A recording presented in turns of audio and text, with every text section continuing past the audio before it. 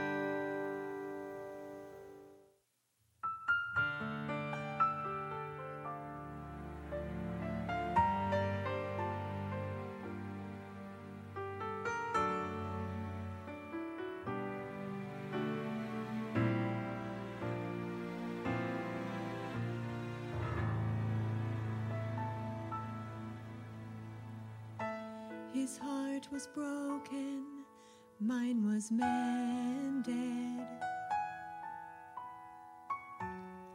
He became sin, now I am clean. The cross he carried bore my burden. The nails that held him set me free. His life for mine, his life for mine. How could it ever be that he would die, God's Son would die to save a wretch like me? What love divine, he gave his life for mine. His scars of suffering brought me healing. He spilled his blood to fill my soul.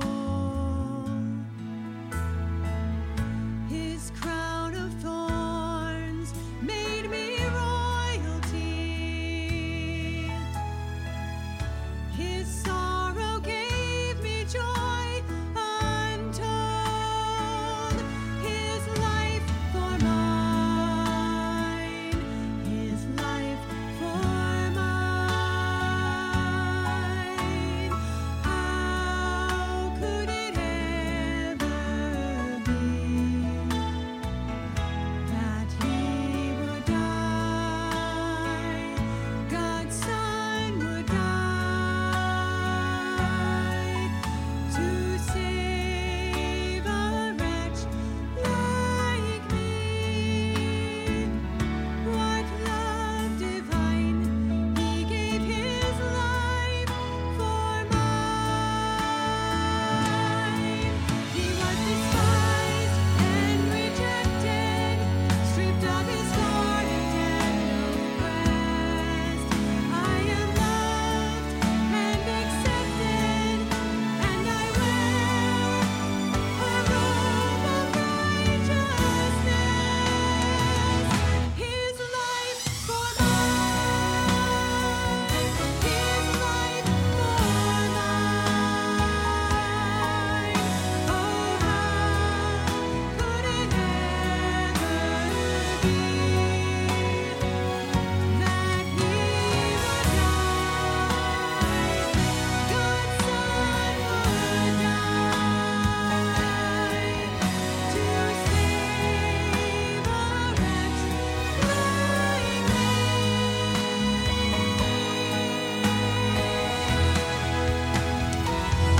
What love divine, he gave his life for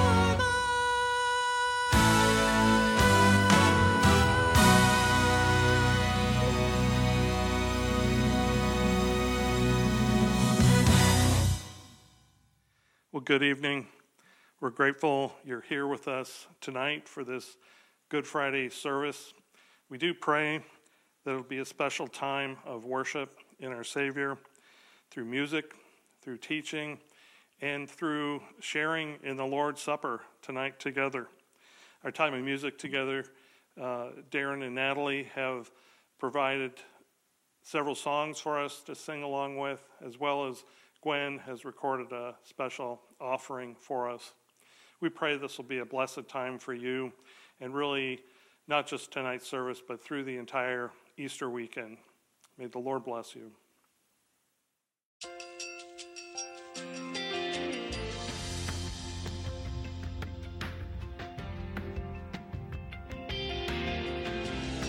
Good evening and welcome to Grace Bible Church Good Friday services.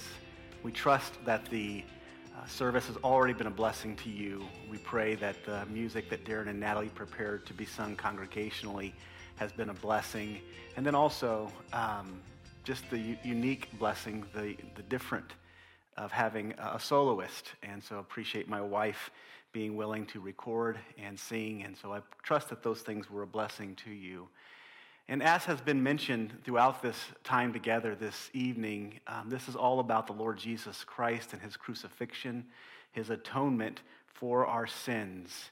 And so I just want to share with you a little bit about Good Friday and what it is meant to represent. And Good Friday is a time that's been set aside during the Easter season to reflect on the crucifixion of the Lord Jesus Christ. And the crucifixion of Christ is really the pinnacle of all of Christ's sacrifices. Christ Jesus didn't just sacrifice in the crucifixion, but really his whole life was a sacrifice. Everything that Christ did was a sacrifice for us. It was him giving up and us receiving. And everything that Christ Jesus sacrificed, we have become a beneficiary of. In other words, when Christ sacrifices things that are that were his blessing, that were his right, if you will, in eternity, we gained those things. We are, those who trust in Christ are recipients, we are blessed by those things. And so I want to just spend some time with you. Again, the pinnacle, obviously, of Christ's suffering and sacrifice is the cross. But I'd like to take some time and look at the whole nature, the entire sacrifice of Christ from the beginning to the end, and just to get a good grasp on it. So with that being said, to start with, I just want to reflect on the reason for Good Friday. Why did Jesus Christ go through the things that he went through? And we find the answer in Isaiah 53, so if you want to turn there with me, you can do so. And Isaiah 53 gives us, it's an Old Testament description of the purposes behind Christ Jesus and his suffering and his sacrifice and obviously his crucifixion. In verse number 4, the Bible says, "Surely he has borne our griefs and carried our sorrows, yet we esteemed him stricken, smitten by God and afflicted. But he was pierced for our transgressions. He was crushed for our iniquities.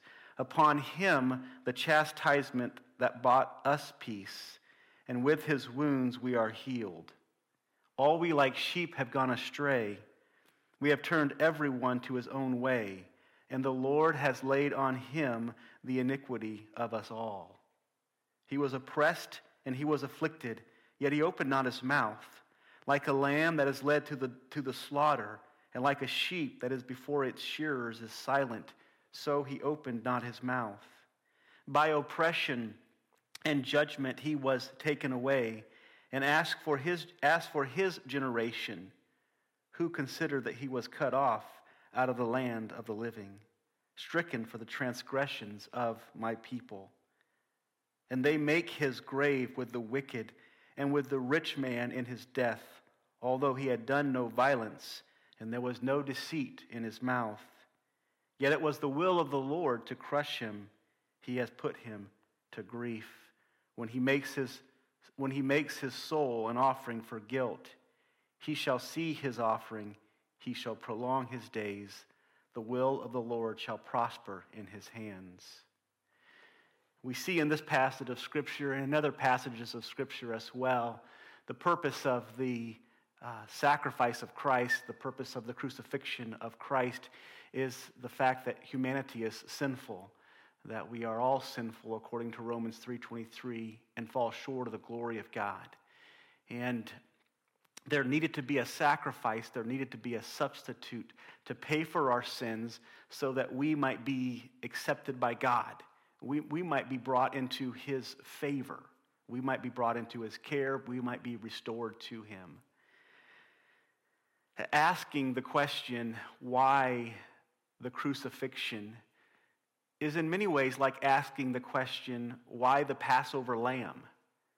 In Exodus chapter number 12, this is the story of the Passover lamb, and The Bible says that the Lord came to all the people of Israel and told them that the death angel was going to pass over the houses, and those who had the blood of the Lamb on the doorpost and mantle of their house, that the death angel would pass over them, and those who did not have the blood on the doorpost and mantle, the death angel was going to kill the firstborn in every household. And so it was necessary for that lamb to be slain in order to cause that death angel to pass over.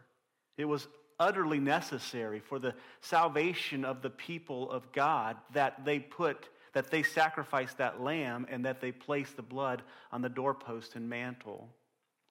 The same principle is true about Christ and his crucifixion. It is utterly important and necessary that Christ Jesus die on the cross for the sins of his people so that his people can be restored back to him. And this is the climax of Christ's sacrificial work. But it's not everything. It's not the total of Christ's sacrificial work. As a matter of fact, the Bible tells us in 2 Corinthians 8:9, "For you know the grace of our Lord Jesus Christ, that though he was rich, yet for your sake he became poor, that you, by his poverty, might become rich." So the crucifixion being the pinnacle is not everything. There is much more to it. Christ Jesus made many other sacrifices leading to the crucifixion that are also important in our understanding of all of the things that he gave up so that he might purchase a people for himself, that he might purchase you and he might purchase me for himself and for salvation. Not only is Christ's sacrifice in his life and in his crucifixion meant to bring us redemption, but for those of you who are listening virtually to this sermon and are believers, what we also know is that Christ's suffering and sacrifice was meant to give us an example. It was meant to show us how that we ought to live our lives, how that we ought to live sacrificially, how that we ought to be giving and blessing others. He says in 1 Peter 2:21, "For to this you have been called," referring to suffering, "for to suffering you have been called, because Christ Jesus also suffered for you, leaving you an example so that you might follow in his steps." So Christ's sacrifice and suffering wasn't just meant to redeem a people for himself, although it was also meant to give us an example of how we should live our lives. And on Good Friday, let us not just remember what Christ did for us, but let us also remember what Christ called us to, what he desires from us, and what he wants to work through us. So I want to just give you a few thoughts this evening. Then I'm going to read the narrative out of Matthew about the crucifixion, and then we'll take the Lord's Supper together and be done. Just a few things that begin the process of Jesus Christ's sacrifice for his people. The first thing that we notice is that he left heaven. I know this is something that we don't often think of when we think of the sacrifice of Jesus Christ, but if you could just stop for a moment and imagine what heaven was like for Jesus. A place of perfect harmony with the Father and the Holy Spirit. There was no fighting, there was no war, there was no conflict, there was no sickness, there was no pain, there was no suffering, there was only riches and wealth and community and communion with the Father and the Holy Spirit. There was this perfect place where there is no faults and there is no failures, there is no imperfections. Jesus Christ is in heaven for eternity before this day comes when Jesus Christ came into this world in his incarnation. Jesus Christ was in a perfect place, in perfect harmony with his friends, if you will, with the Father and the Holy Spirit, those whom he had enjoyed fellowship with for eternity. When you think about those things, you wonder, why would he leave heaven? Why would he forsake all of that? It's interesting, as I was writing this week, I was thinking of heaven is the one place that all of us strive to go, right? We all look forward to the streets of gold, and we all look forward to peace and harmony, and we all look forward to community. We look forward to all of the promises of heaven. There's no tears in heaven. It's full of joy, and there's no sickness, and there's no pain and suffering, and we're all looking forward to that, and we're all excited about that, and we're striving to get there. Does it make much sense that Jesus Christ would want to leave there? This is the most amazing sacrifice, or one of the great sacrifices that Jesus Christ did in his coming to this earth, is he left perfection to come to a place that was imperfect. He left a place that had no problems to come to a place that was full of problems. Not only did he leave heaven, but the second part of his sacrifice is that he was born and lived with little means. And not only did Christ leave heaven to come to this earth, but he didn't come to a place that was where he could maybe be born in a significant role, or maybe be born with a significant amount of money, or be born with significant parents, or be born in a significant situation. But if you study the birth of Jesus Christ, it was a lowly birth. It was an insignificant birth. It was from all earthly perspectives, Jesus Christ was one to be despised. And we see that by the attitude of many during that time. He was born in a manger. He was born in a stable. He was seen as one who had nothing. As a matter of fact, much of Jesus Christ's life and even ministry was sponsored by and his needs were cared for by people who followed with him. He not only left heaven, the riches of heaven, but he came to a very insignificant life on this earth, what we would honestly call a poor life. Jesus Christ lived with poor people, and he ministered to them. So he left heaven, he was born and lived with little means. The third thing is, he became friends with 12 common men. I thought of that. I was actually walking this week and thinking, and it just hit me like God the Son in the flesh became friends with 12 absolutely distasteful men. I mean, if you want to talk about, you talk about Peter and you talk about the different disciples, and these guys were common as common can be. The Bible even says Judas was called the devil. And Jesus Christ condescends down to earth, not just to dwell amongst us, but to commune with us. And he communes with these 12 men. He becomes their friend. This was such a comfort to my heart when I was thinking about it, because it makes sense why Jesus would be my friend. It makes sense why Jesus would be our friend, that he came to be our friend. He came to be our Savior. And this was an ultimate sacrifice. This was an utter sacrifice. This was a condescension above all other condescensions. The perfect becomes friends with the defiled. The clean becomes friends with the unclean. The sinless becomes a friend of sinners. Oh, such amazing condescension and sacrifice that Christ made for us. The Bible goes on to say that he was rejected by his own people. John 1, the Bible says he came unto his own, but his own refused him. So he leaves heaven where there's ultimate acceptance. He comes to earth where he is rejected by his own people, by the Jewish people. He is ridiculed. He is mocked. He is spit upon. He is lied about. He is laughed at. He is maligned.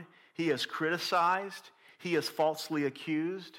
If you can imagine all of the negative things that could possibly happen to you in life from an emotional perspective, not physical at this point, but from an emotional perspective, everything that we would want to rise up and defend ourselves about, Jesus Christ refused to do so because he knew that it was a part of the process of his suffering that he was called to so that he might save you from your sins and establish for you an example of how you ought to live. In all of that, he never defended himself. The Bible says, as we read it in Isaiah 53, and also in the New Testament, Peter writes about this as well, that he didn't open his mouth, he didn't defend himself, he didn't argue or debate, or he just accepted God's purposes. He was beaten. The Bible teaches us that he had his beard torn from his face by the soldiers, that he was crowned with thorns, that those thorns were placed upon his head in the form of a crown. The crown was intertwined together. Those thorns were placed on his head, and then the soldiers would take a reed and they would beat him upon the head, upon those thorns, and those thorns would pierce his brow and into his skull. He was whipped. The Bible says he was beaten, or the word used in the English Standard Version is he was scourged. And this was a whip, a type of whip called the cat of nine tails. It was a whip that had 9 different leather straps attached to it, and on the end of each strap was some form of sharp object. And they would literally whip a man with that object, and they would tear the skin off of his body. That's why the Bible talks about his bones looked upon him. His flesh had been torn in such a way that he could view his own bones. It was a gruesome suffering. Many historians have said, in studying the crucifixion of Christ, they have said that for most common men, the pre-crucifixion of Christ would have led to their death. They would have never made it to the cross. But we know that Jesus Christ's purpose was to go to the cross, and so he endured that. He was beaten, then he was crucified. The Bible tells us that his wrists and his feet were pierced through with stakes, securing him to the cross. On the cross, there would be a type of a slanted seat, and the person being crucified would be on that seat, but it would be slanted enough that they could not hold themselves there. So they would use all of their arm strength to hold themselves on this slanted seat, but the moment that they slipped off of the seat, it would collapse their lungs to where that they would be suffocating. So they would then use their feet, the strength of their feet in the nails in their feet, and they would push up. They would push themselves up back onto that seat. And in both cases, in one case, you're feeling the excruciating pain of the hands trying to hold yourself up on that seat. And in another case, you are feeling the excruciating pain in your feet as Christ Jesus pushes himself up back onto that seat. This type of crucifixion was made in such a way to be excruciating to the one who was being crucified. Matter of fact, they would allow them to hang there for long periods of time and to suffer. And then if they hung there for too long of a time, they would come around and they would break their legs. And they would break their legs for the purpose of not being able to push themselves back up. And then their lungs would collapse when they fell off of that seat, and they would ultimately suffocate.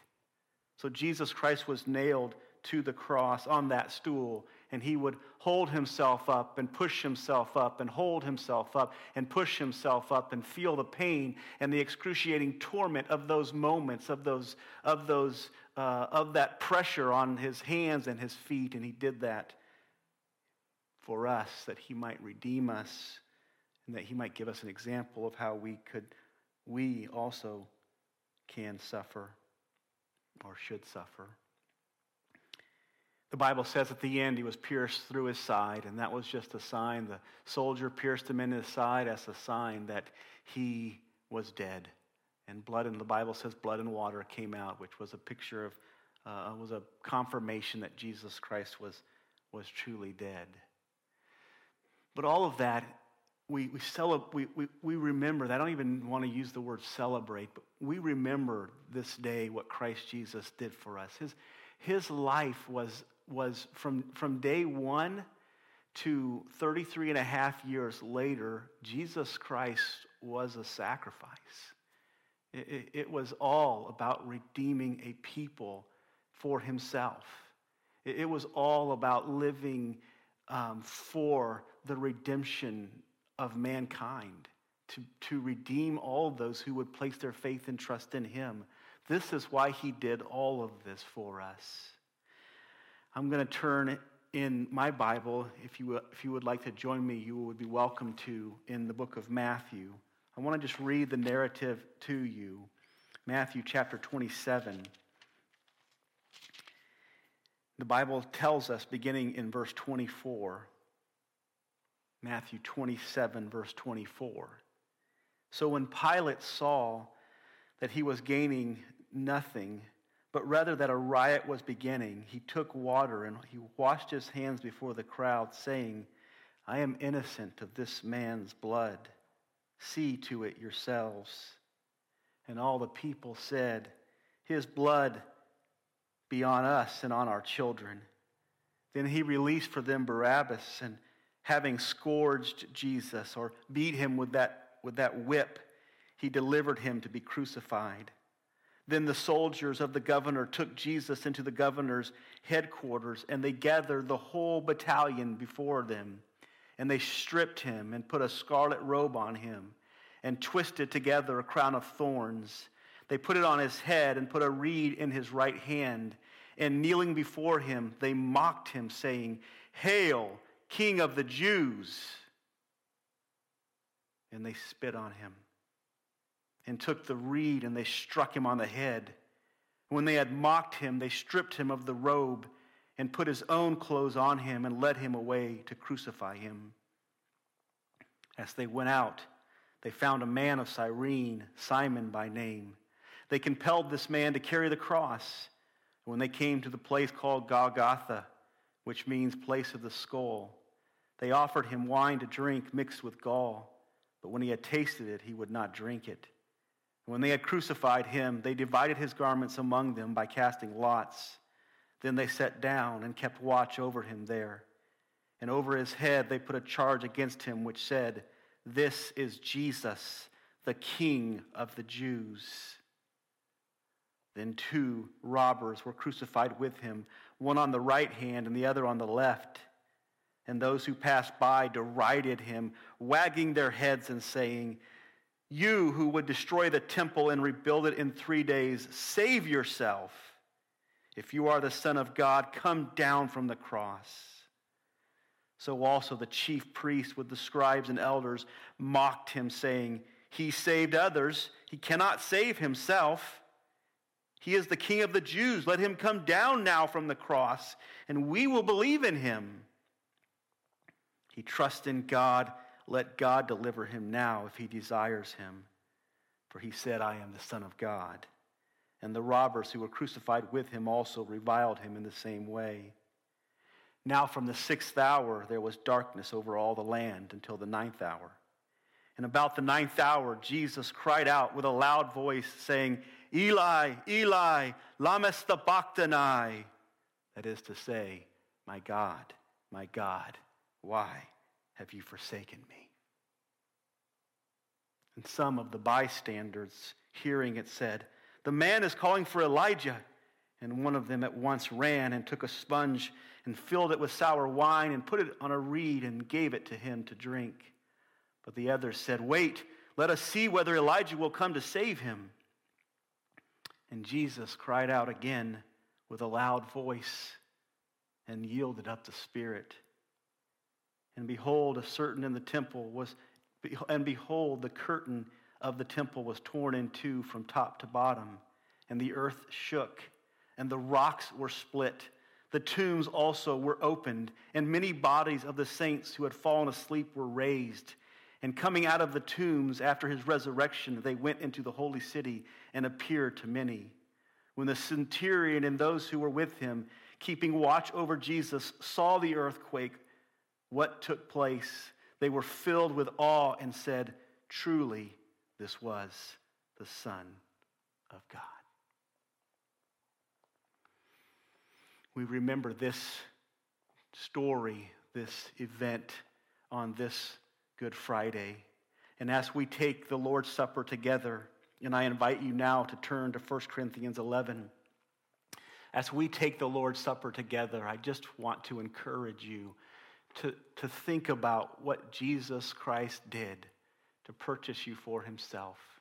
And not just to purchase you for himself, but to leave an example for you as to this world is not going to get better. And Christians are going to suffer, but we have an example before us of how we should suffer. The Bible tells us in 1 Corinthians chapter number 11,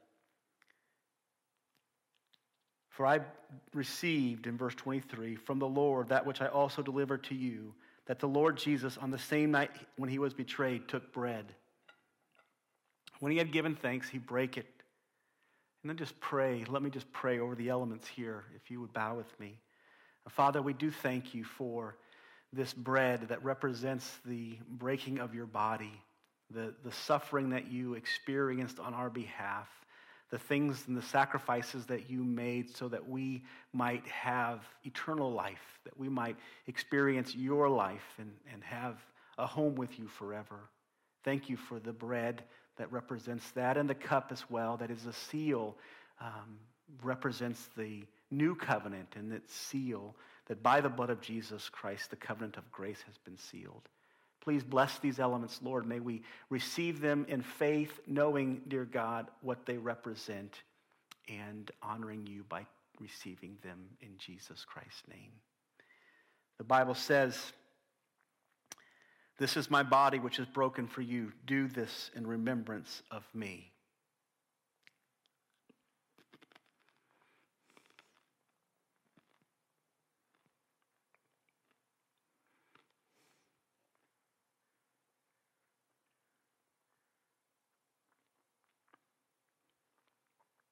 The scripture goes on to say, "This cup is the new covenant in my blood. Do this as oft as you drink it in remembrance of me."